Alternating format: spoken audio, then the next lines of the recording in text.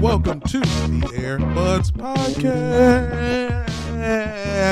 It's a podcast that's still happening. My name's Jamel. My name's Peter. My name is Mike. Happy basketball, guys. How's it going? Oh, man, so much news in the basketball world since we last talked, Mike, when we took our basketball show and rated America's best sandwiches. We're just pumped with basketball news here. You know what, Peter? I'm not even playing that game with you, dude. Well, the last playoff spot has come down to the last day of the season, and you're gonna grin at me through your computer TV screen and act like there's no basketball news. We will get to the WNBA news. right There's now. no NBA news. Let me be very clear. Correct. The W absolutely in its own stratosphere of news and entertainment for sure. But I think if you're coming here for gentlemen's basketball, like, what are you doing, man? Go on vacation, take a walk, turn on Sunday Ticket. Peter, we want listeners. Read a book. We want people to like this show. We have a guest. You can chime in whenever you want. We will introduce you, but yeah. Read a book. But Peter mentioned that we ranked the America's Best Sandwiches, and that's what we did on our Patreon. Okay. If you go to patreon.com/airbudspod and subscribe, you can hear we did the NBA sandwich playoffs, which we took every city from the from this year's playoffs, and we seeded them and we pitted them against each other. And you got to listen if you want to hear what the winner is. I you know what, that's fascinating because I have very strong sandwich opinions. My dad is kind of turned me on to the New York deli scene. So yeah, I have very, very ardent opinions about sandwiches. If I weren't here to talk about my book, I could probably spend an hour and a half defending the turkey Reuben or the Rachel, which I think is my favorite sandwich. So, I don't know what the Rachel is. What is the Rachel? You know how you get a Reuben, which is I think corned beef, sauerkraut, Thousand Island, Russian dressing. Yeah. The Rachel is with turkey, coleslaw, I think Munster cheese or Swiss and Russian dressing, and it's far superior to the Reuben in my opinion. Sounds a little healthier also with the turkey. Yeah, exactly. See, I don't know if you can tell from me sitting behind my desk, but I'm in tip-top shape. So I only want I'm always looking for a dietary diet shortcut. So yeah, your abs look great. Thank you. I thought it was just going to be a Reuben with like a Jennifer Aniston wig on it. That's it. It's with like the haircut. Yeah, I know. I have my hair is long enough where I could get the Rachel if I wanted to, but I won't. So. Well, if you listeners want to hear our sandwich rankings, go to patreon.com/airbudspod, subscribe. Also, if you can't help us out with that, you can help us out another way, which is going to Apple Podcasts and giving us a 5-star review. Helps us climb the charts, get new listeners, blah, blah, blah. And with that, we are done with business, right? Any other plugs we were supposed to do? Yeah, I've got a timeshare to sell. I'm gonna need 30 minutes though. We'll do it later. Okay, yeah. We'll put it we'll tack it at the end of the episode. Thanks. Guys, you've heard him already. He told us all about the Rachel. We got a guest today. He's a writer whose work you may have seen in Sports Illustrated, the New York Times, heard of it, Vice, many others. He recently published a book about the NBA's journey to media dominance called From Hang Time to Prime Time. That's available where all fine books are sold. Please welcome to the show, Pete Croatto. Yeah, thanks, guys. Pleasure to be on here. Pleasure to have you. Thank you so much. Yeah, thanks. My pleasure. Pete, what's your team? You said you're in Ithaca, New York. You're wearing a Canadian baseball hat. Yes. Where do your allegiances lie? My allegiances lie. I'm kind of an NBA like polyglot. Like I kind of like just like where the best game is. Like if I'm really. I'm going to sound like the basketball version of that Rob Lowe meme and the NFL hat. But honestly, like that hat gets talked about a shocking amount on this podcast. It does, doesn't it? Yeah, it comes up often between us. Yeah. Yeah. But honestly, if there's a game on, I'll watch it. I'm that, because to me, it's like the best athletes in the world and just going at it. But I'm kind of partial to the 76ers because my last dalliance with being an NBA. There we go. With being an NBA. With being I'm an wearing NBA a Sixers shirt right now. For the listener, I stood up and started pointing at my chest. Yeah. Yeah. I saw it. I don't know why you had to qualify it. And then he started rubbing his nipples a little bit. The listener, so I was going to leave that out, but you did touch your nipples. Yeah. Well, yeah. Yeah. I have large nipples, so if I'm pointing at my chest, I'm likely pointing at my nipples. Yeah. I'm still here and I'm not blanching. Yeah, when the last time I was sort of, last time I really followed an NBA team was the 76ers when I lived outside of Philadelphia. And I don't know, I just kind of got swept into the process for better or for worse. And I just kind of, I got in on that team on the ground floor, and I sort of been following them, a little bit at a time. And I love Joel Embiid. I think he's probably my favorite player. But it's funny, I kind of got into the Sixers because A, it was the basketball that was on my cable system, and B, I thought the Sixers broadcast team was great. The local broadcast team was really good. Mark Zumoff is a legend. Retired this year, sadly, but yeah. So it was Zumoff. It was Zumoff, Malik Rose, and Molly Sullivan, and I thought they were just they were a great broadcast team. So that's kind of what made me stick around. Molly Sullivan was great, and she eventually got replaced, correct? Yeah, she got Do you replaced. have any insight into why she was replaced? That is a really good question. I don't know, because I loved Molly Sullivan. Yeah, and I thought she was great, because she always would. This is something that you don't see enough with TV reporters. I don't know if you guys have noticed this on whatever broadcast, but so few TV people ask too many of them, I should say, ask questions that can be answered with yes or no. Mm-hmm. Like it's almost a disorder. But Molly Sullivan never asked that kind of question. It was always a question that a person, no matter who it was, had to explain. And I thought, man, this is someone who gets it. So yeah, she was great. I don't know. I think she was let go because it was a cost-cutting measure. And yeah, now she's, from last time I heard of her because we're Facebook friends, oddly enough.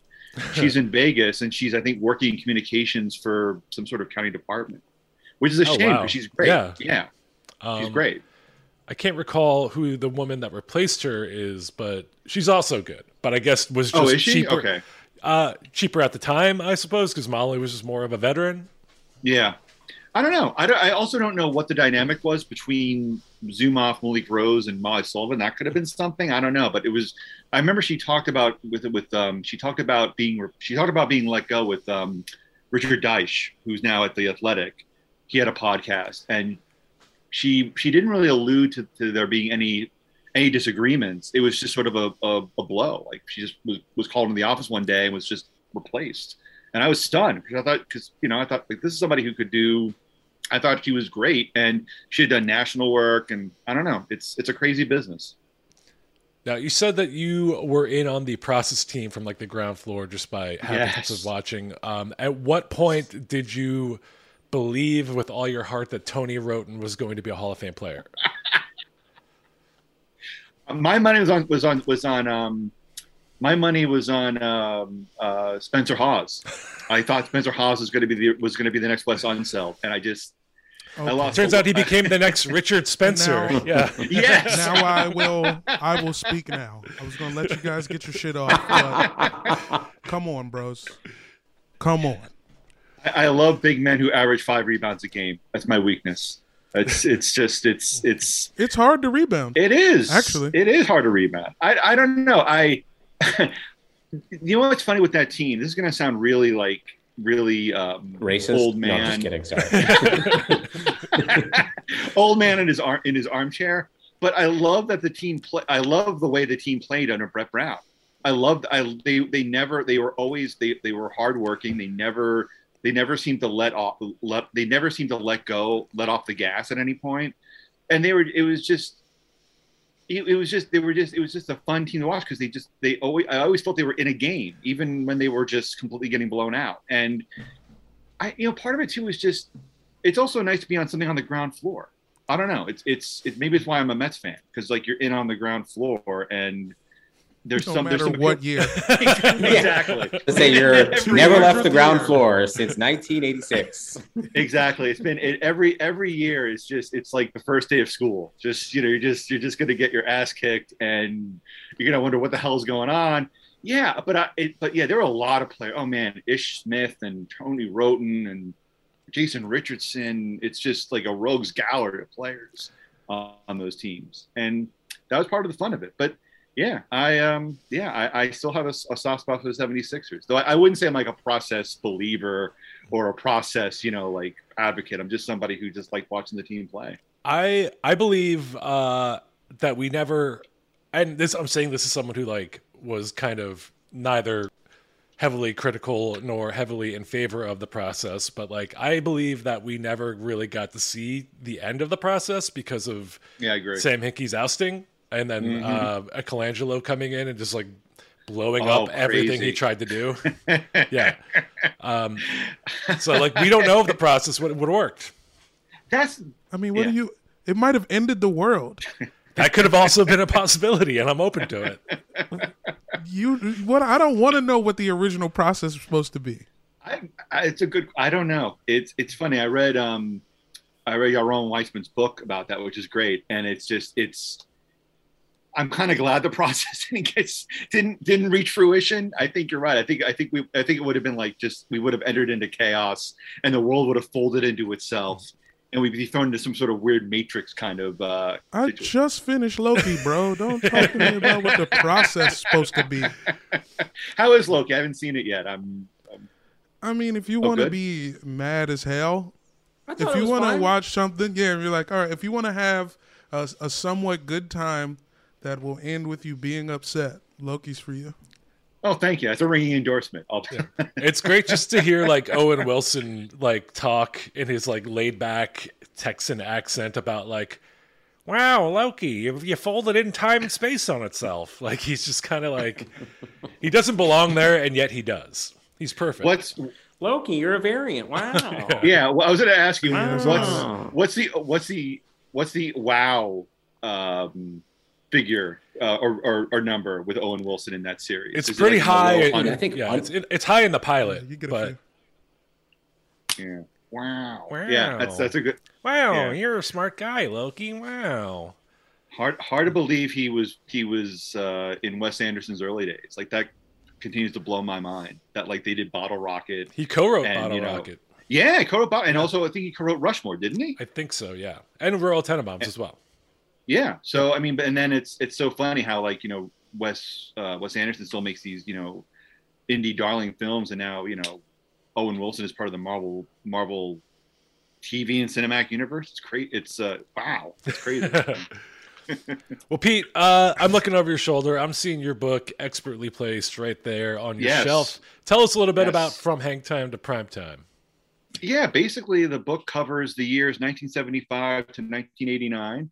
And it looks at how the NBA became a business and cultural behemoth. So it really kind of looks at it looks at some of the players like Larry and Magic and Michael and Dr. J. But it looks at more how the NBA from the business aspect of it, from the David Stern, Larry O'Brien, Rick Welts, part of it. So yeah, it kind of looks at how David Stern sort of took things over and turned the NBA into a business, or had to think in a business mindset, and also looks at how sort of TV and cable kind of came together, to become sophisticated and in covering the athletes. And yeah, kind of looks at how the NBA really kind of mastered marketing and promotion to kind of build the NBA into what we see today, this really star-driven, entertainment-driven league. So yeah, it's a book I think is really good, not only for current fans, but also for old school fans, but also for fans that are new to the game and maybe are wondering, how we got here. The NBA wasn't always this big glittering behemoth. It was for a lot of years a struggle, and the book looks at those years of struggle, looks at how it became sort of this legitimate enterprise, and how it reached this stratospheric heights in terms of being this worldwide entertainment property. So yeah, it's I think it's a great book, and I've loved writing it, and hope you all enjoy reading it. No spoilers, but how did it happen? How did it happen? That's a good question. I mean, I think it happened over a long time. But the first step in my opinion, was that the NBA decided to hire Larry O'Brien as the NBA commissioner in 1975. Now, Larry O'Brien, for those who don't know, before he became the NBA commissioner and had the finals, the championship trophy named after him, Larry O'Brien was a big deal in Democratic politics. He was a member of LBJ's cabinet. He was part of JFK's inner circle. He basically helped JFK become president for better or for worse. So Larry O'Brien by the early 1970s was sort of, he'd become long in the tooth. The politics were sort of now about revolution and youngsters. And Larry O'Brien was this guy in his 40s, early 50s, who really was, maybe had seen better days. So the NBA was looking for somebody to take over for J. Walter Kennedy, who was the former commissioner who was leaving, and had really become any relation to the other Kennedy already mentioned? No, okay, got it. No, not related to the Kennedy clan of New England. Mm-hmm. So, pardon me. So J. Walter Kennedy asked Larry O'Brien if he wanted the commissioner role. And after a lot of bargaining, a lot of pleading from the owners, from the commissioner himself, Larry O'Brien gets named commissioner in 1975. And that starts the process, the process that we see today, for two reasons. First, Larry O'Brien was a major league celebrity. Many people don't know who he is, but at the time, he was, as Pat Williams, the GM of the 76ers, told me, Larry O'Brien was a big deal. And the NBA needed somebody who was going to make the casual sports fan sit up and take notice. Like, oh, wow, the NBA got Larry O'Brien to be their commissioner. Holy cow. Like, that's the good news that the NBA needed, because the NBA at that time was struggling. Let me ask. The second thing is, so like, what? I would never today would I ever be like, oh, Adam Silver is the commissioner of the NBA. I'm going to tune in. But like back then, was this like Vince McMahon being the commissioner of the WWE? Like, was he like? It kind of was. Yeah, because again, the NBA. Remember, the NBA didn't really have a terrific television deal. In fact, in 1978, the NBA was this close. Like, it was a breath away from not having a television contract with any of the big three networks. Larry O'Brien becoming NBA commissioner was the headline. Like, not the NBA. The NBA itself really wasn't making hay. But Larry O'Brien getting the commissioner role was a big. It was big news, because it was somebody from the national sphere entering into the sports world. I think a good example of that would be, let's say if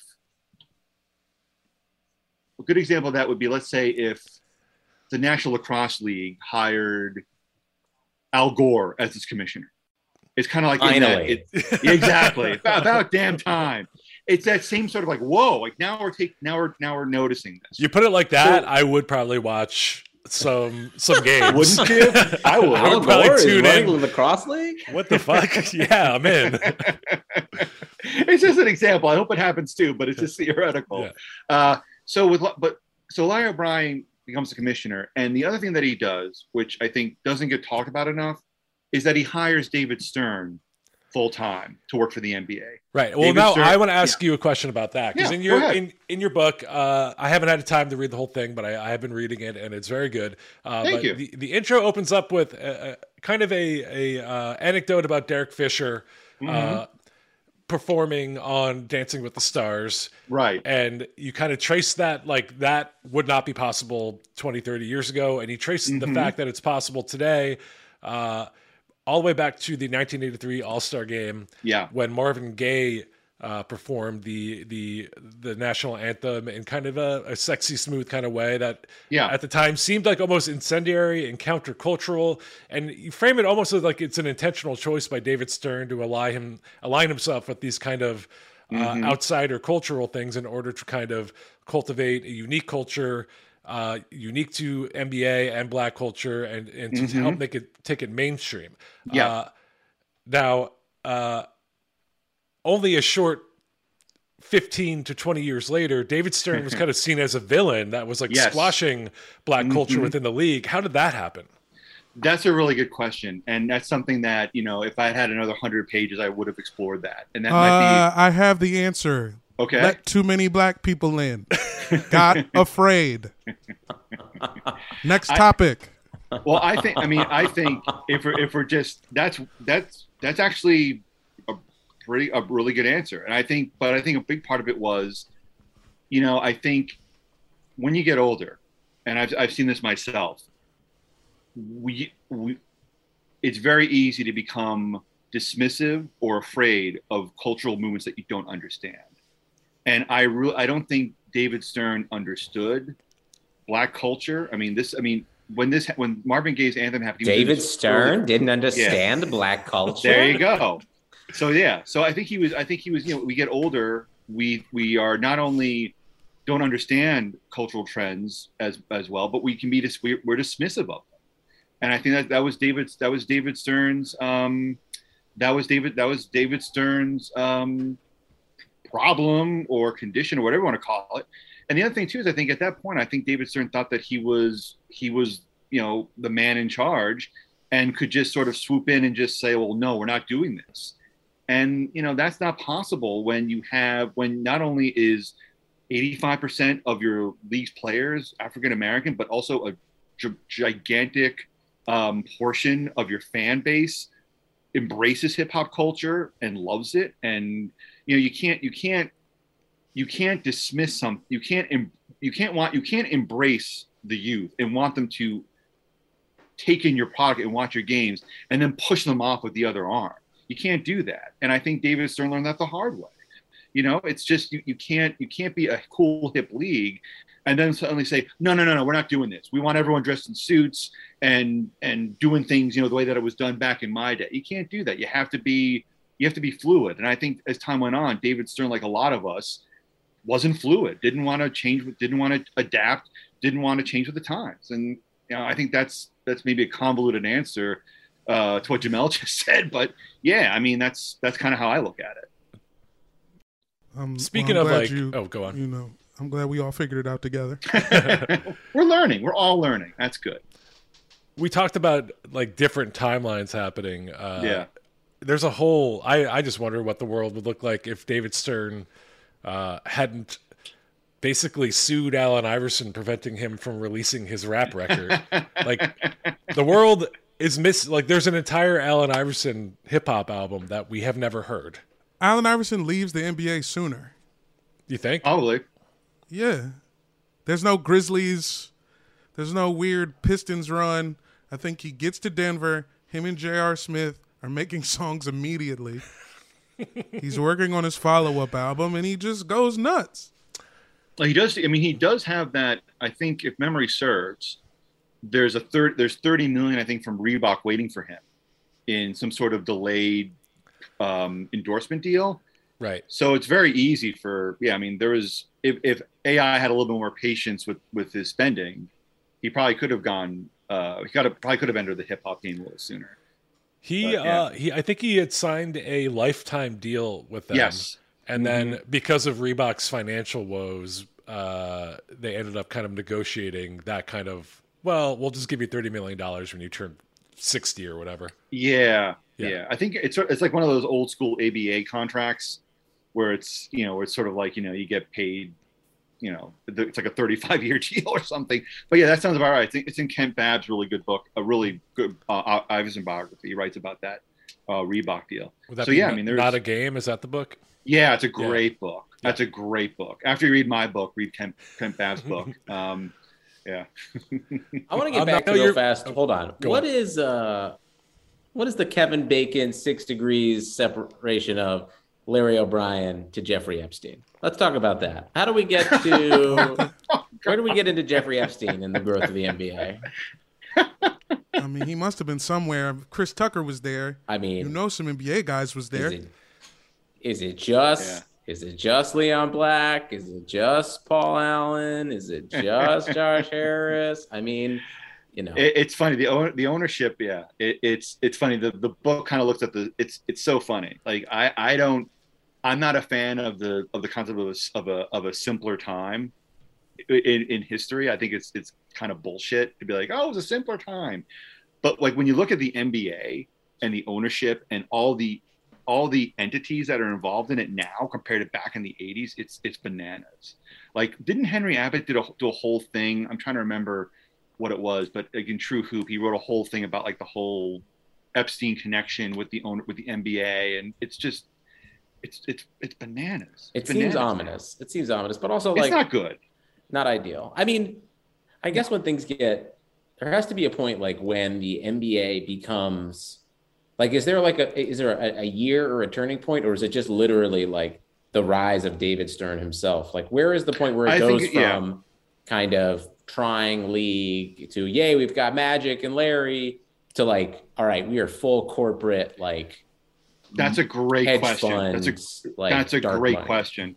And that's the thing with this book, is that the book kind of, I've used this term in other interviews and sort of, you know, talking about the book, is this really was the last simple time for the NBA.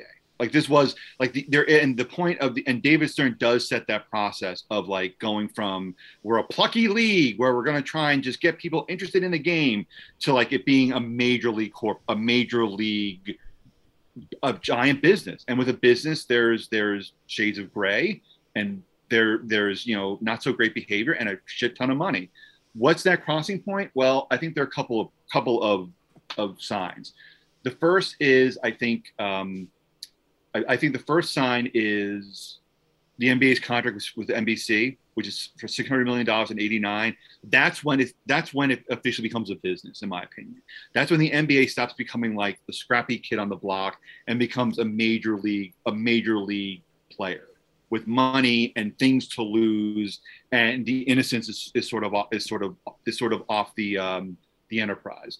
The other thing is the Dream Team, because the Dream Team was just, I mean, that showed the worldwide power of this, you know, of the NBA. And the other thing too is that, I mean, as you guys fully know, because you're smart dudes, like it wasn't like, oh, it just happened organically. Oh, everything. No, it was all corporate synergistic marketing, wheeling and dealing. Like, so I think when those two things happen, it's the Pandora's box is open, and the NBA is not going to be this, you know, scrappy little engine that could. It just, you know, I think by 91, 91, 92, it's over, and it's just, you know, and that's when the Epstein connections start and the billionaires come into play and all that good stuff. So really, you're saying the Bill Clinton era is when things got corporate for the NBA.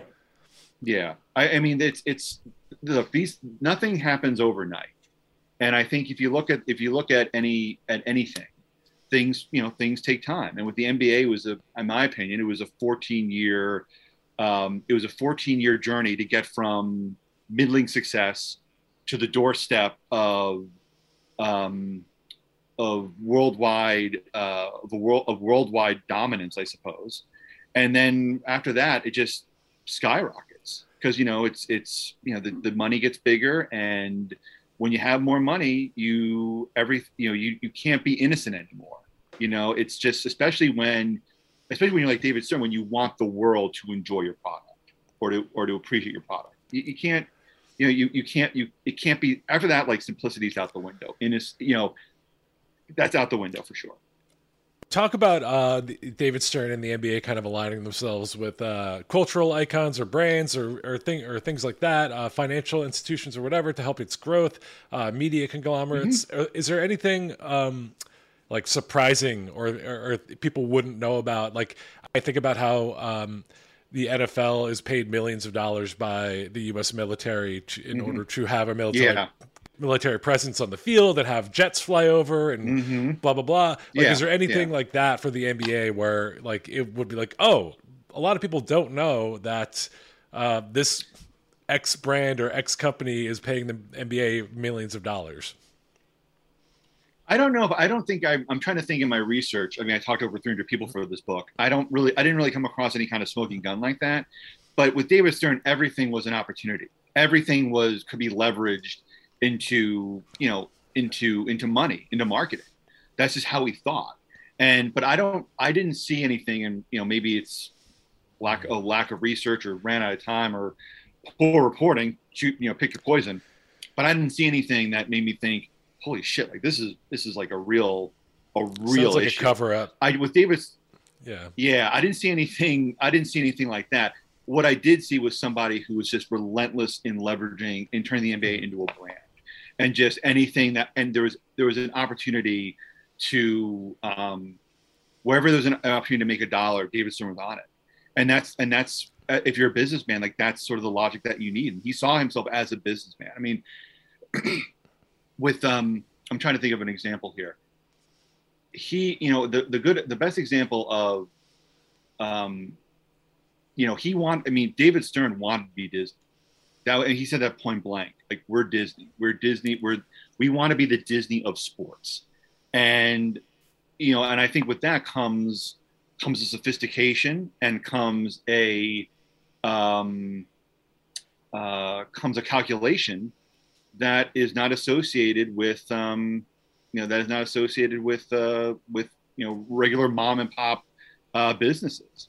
But I didn't see anything in my research and my reporting that made me take notice of, like, oh geez, like this is a really bad arrangement.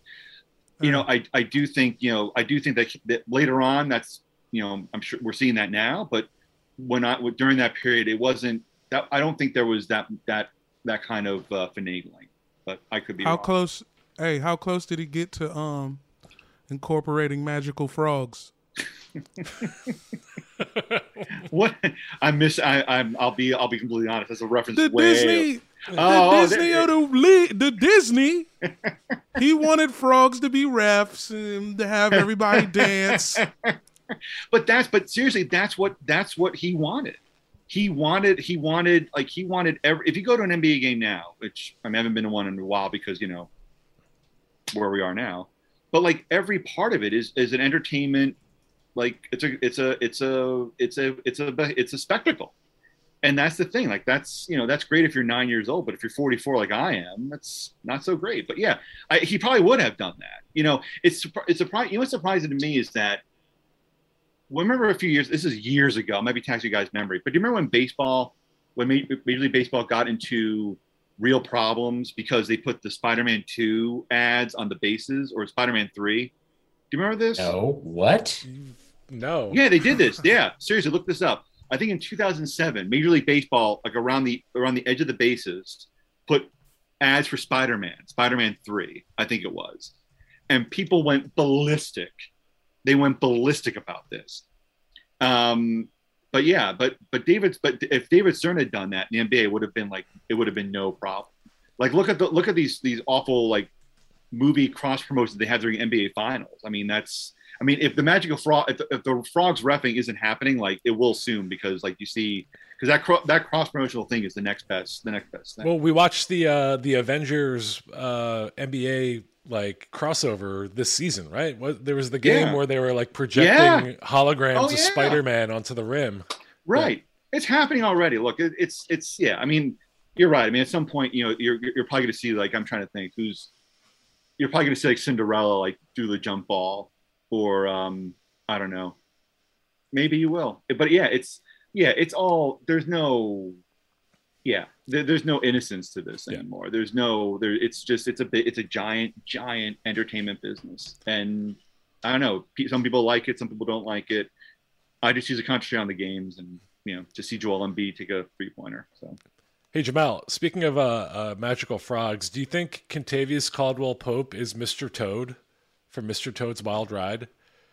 Well, he's got the DUIs. Exactly. To support it. Exactly. Wasn't he playing like while serving jail time? Was there something? Yes. He couldn't leave the state. He had a. That's right. Yeah, that's right. Ankle monitor. The whole deal. Yeah, but he could not travel with the team. Fantastic. Yeah. Fantastic. No, it's I don't know. That's that's the thing about this game that I still love. Is just it's just the stories and the players and the personalities, and it's the best. That stuff. So it's fascinating to me. That's the part that I like. I like all that drama and all those storylines, and was it Kevin Porter Jr. punching out a dude in the locker room because he stole his locker or something. Like that stuff is just that backstory just makes the NBA great to me, because like you don't see that anywhere else. Not that I've seen. So you don't hear about it either. I think the NBA, because it wants to market itself as the Disney, it is invested in kind of selling its players as characters, and you get to know them more. There's fewer players. You see their face all game. Like it's easier to get invested in the storylines than I think any other sport. I don't know what's happening in hockey. No, I think also the players are really good with social media. Mm-hmm. I think that's part of it too. I think, it's Kevin Durant's Twitter feed is just all over the place. Yeah, it's great. And, and so there's that, and there's Instagram, which I'm not as big a fan of, but whatever. So I think also too is the NBA has a really good media policy. So like a lot of, so there's always, so the media is able to roam pretty freely. Like, look, I mean, I'm just a meatball with a computer and an internet connection. And team PR people are really, really approachable. Like I've tried baseball and football. It's like trying to secure an interview with the president. It's just, it's nuts. But the NBA has always been really, really approachable and really open to media coverage. And I think there's good and bad with that. Well, should we move on to some current basketball news, guys? No. Speaking of basketball as business, Steve Ballmer and the Los Angeles Clippers broke ground on the new arena in Inglewood, California this weekend, and invited Los Angeles' premier bar and bat mitzvah band to play. Have you guys seen the video? We've all seen the video. I did. Why? Why? I think the Clippers as an organization just get the little details wrong across the board. Like the little detail, like change your name. You're moving to Inglewood. Change your name. What Inglewood are you holding Clippers, on to? South Bay Clippers. That's a Donald Sterling move, hiring the premier bar mitzvah band. Like that's a straight up Donald Sterling move. His legacy lives on. Oh my God. Well, I thought, it's funny. I honestly thought, I saw the clip. I thought that was Fitz and the Tantrums. And it looked like them, but it was a legit like bar mitzvah party band that was there. Oh, maybe it was Fitz and the Tantrums, but yeah. I think it was Fitz and the Tantrums. I don't know who that is, but bar mitzvahs, they've had a couple of really good albums in the beginning. I guess 2009, 2010. They've had a few hits, but like, I think that's Fitz and the Tantrums, and like they've done like stuff for like they've done soundtracks, and their first album, Pick Up the Pieces, is really good. I think the name is familiar to me. I'm not. But I think even does Paul George and Kawhi know that? Yeah, exactly. It stands. It still stands. Like Paul George and Kawhi Leonard. Clearly, you see in the video that they do not enjoy what's happening. To be there. Yeah. But it's like you're moving to Inglewood, like you claim to like be the team from 213, like you're moving to South LA, get a fucking rapper. Like, what are you doing? That's what I don't get. That's what I didn't get, is that like the NBA is such a like hip rap league. Like just I mean you can't find somebody, especially in LA, to do that. I don't know. Well, everybody was on the way to the Rams game. That's a good point. But I think it goes like Pete, I don't know if you've been out to LA or if you've attended Lakers or Clippers games, but if you do, and Peter and Jamel, you guys agree with me, like it's just so much better at the Lakers games, right? Even though it's the same stadium, it's not even close. It's just the presentation is so much better. The in arena stuff is like so much more. Well, I like how fucked up Clippers stuff is. I told you I seen somebody leave but you're the stadium. A sick motherfucker. Yeah, somebody left the stadium with a gun and a backpack. I like that. I've been to one Lakers game, I think in 2015. I haven't gone to a Clippers game, so I can't comment on the dynamics. But to me, like if you're for the Clippers, if your most popular fan is like Billy Crystal, like that kind of that says everything you need to know. Do you remember like mid 2000s when someone invented the pop-up ad on the internet, and just like it felt like every website you went to just had 1,000 pop-up ads with GIFs flashing bright colors at you, and like it just was like sensory overload. That's kind of a Clippers game. Like every time the whistle blows, they bring out 120 people onto the court to dance and shoot T-shirts into the crowd and dunk basketballs and play loud. They play LMFAO 40 times a game. Oh God! And it's just so loud and annoying, and it kind of in a way like takes away from the actual, because you're just like it's every stoppage really like of play. Late stage. It's really like David Stern's version of late stage capitalism, to be honest. It's like, this is as far as we can possibly go with NBA entertainment not being about the game. Yeah. They should have, Ballmer should have brought LMFAO to the groundbreaking. Yeah, would have been a better option, I think. At least a little more, like, at least the players will recognize the music because they hear it in their own arena 100 times a game. Watching that, the best part of that clip is Paul George and Kawhi Leonard, because they look like they just would rather be anywhere else. They look like they're waiting for a bus. It's just so disheartening. Yeah, I feel so bad for those guys. Yeah, like it truly, they truly did not want to be there. Yeah, that's okay. Ballmer also promised that $80 million in conjunction with the construction of this arena will go to building affordable housing for displaced people in the area that he's single-handedly, I guess double-handedly, along with the LA Rams, gentrifying. Do you think they'll ever see that $80 million? And how affordable will the housing actually be, if so? Yeah, they're going to build a 3-level Starbucks and say everybody can live around this. Yeah, you could just come in here. You can pee here, which is technically a living space. And work there. Yeah. Yeah, you could work there. Yeah, sure. Yeah. Run the Starbucks. It's yours. I was going to ask you, I'm curious, like I'm thousands of miles away from here, but what is the local reaction, I guess, to this arena and I guess the Rams' new behemoth? Like what's been the tone there? I mean, Benner, I can't hear you. Can you hear me? Oh no, Mike, I can't hear you. No, Benner. He's probably gonna say something mad socialist, da da da da da, eat the rich, fire all the white people, make everybody should get Brazilian butt lifts. What else did Benner say right there, Peter? Probably something about Ben Simmons. Get Ben Simmons. Yeah, gentrification is just like watching Ben Simmons, and something about how he wants this pod to be bad but also grow. And let's see. And TJ McConnell's not good at basketball. He might have snuck that in. Yeah, even though he gets like 9 assists in a game, he still would, I mean, the vibe is like the Clippers should have changed their name. And like I say that not to be redundant, but like they're always going to be the little brother.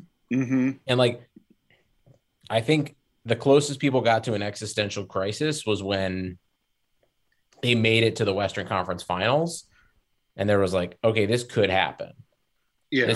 This could be a thing, because that would really disrupt, speaking of like the timeline, the sacred timeline, like Clippers going to the finals. Just like, I'm more afraid about how Lakers fans react to the Clippers than necessarily like the Lakers reacting to the Lakers or anything else. It's like, they have to stay down. Otherwise, like none of this makes sense anymore. Yeah. I don't understand why. I mean, again, this is Donald Sterling's decision, but like, I don't know if you can have two Los Angeles basketball teams. I mean, the Lakers are just this dynasty, and I don't know. You're always going to be the second the redheaded stepchild if in as the Clippers. And I agree with you. Like, change the name, get a fresh start, because also that name is associated with one of the most racist, cheapest owners in American sports. So like, wouldn't you want that clean break? Yeah, just straight up failure. Yeah, Exactly. It might as well, like, it would be worse if it wouldn't. If they were called the Los Angeles Losers, I'd be like, at least there's alliteration. Yeah, it's not bad. Yeah, that's catchy. Yeah, I like it. And hipsters could wear like the t-shirts ironically. Like that's kind of cool. I mean, that could work. And it's just like reverse Laker font. That'd be great. Exactly. Yeah. Everyone wins. In case we've lost Benner to just the doldrums of socialist Los Angeles politics, Jamel, why don't you just apprise us and let us know? Let's just like lay the land for the WNBA playoffs in the final week here. Like, what's the landscape looking like? What's the most exciting thing? Obviously, other than the Sparks and the Mystic, what's and the Liberty. And the Liberty, but like not really the Liberty, right? No, everybody's tied. It's all comes down to today, and they're all playing teams that have playoff spots locked. It's pretty fucked up. So it's just about who basically cares the least of who they're playing. Yeah, and Minnesota cares the most because we got rid of Ariel Powers, who she says fraudulently got rid of her. You know how players feel getting let go by teams. And she's taking it very personally. Constantly. I know. It like happens. Great players getting cut all the time. Halfway through the year, every year. So I don't understand, but whatever. So, they're out for blood, and that's fine. Where it's coming down to the wire. Let me ask you this, Pete. Yeah. Put your David Stern hat on. How does the WNBA get to the next level of stuff? Like, they figured out the merch, which is a thing that I don't think the NBA had to figure out a merch issue. You know what I'm saying? Yeah. People were just so happy to watch it. Mm-hmm. It didn't really matter, especially at that time, like 80s and 90s. We weren't thinking about hoodies. Yeah.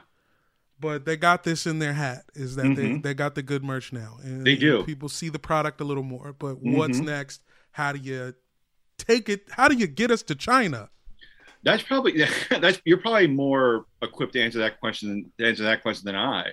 But I will say that I think this is going to sound very superficial, but I think the WNBA needs to make a big splashy hire at the commissioner level.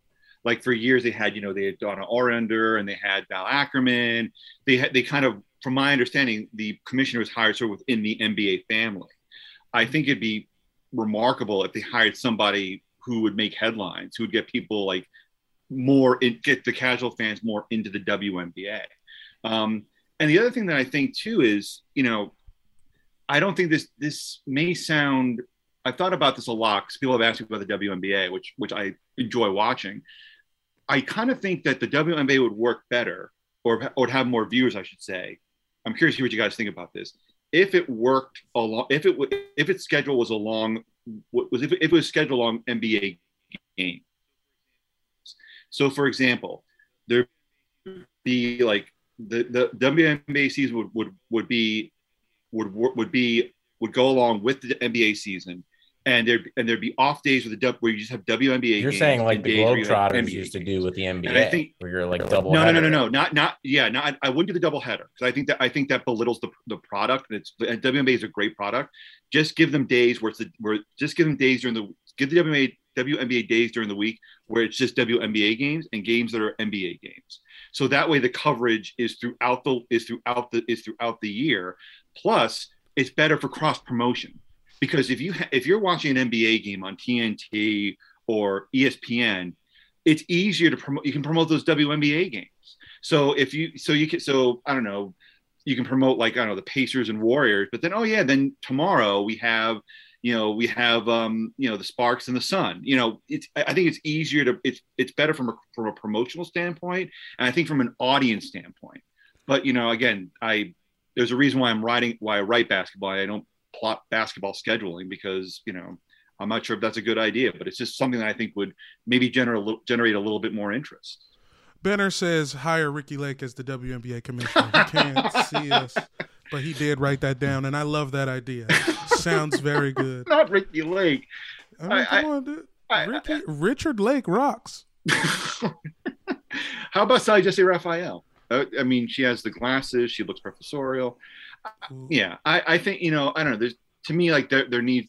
I would want to get somebody who was known outside of basketball circles to be the commissioner.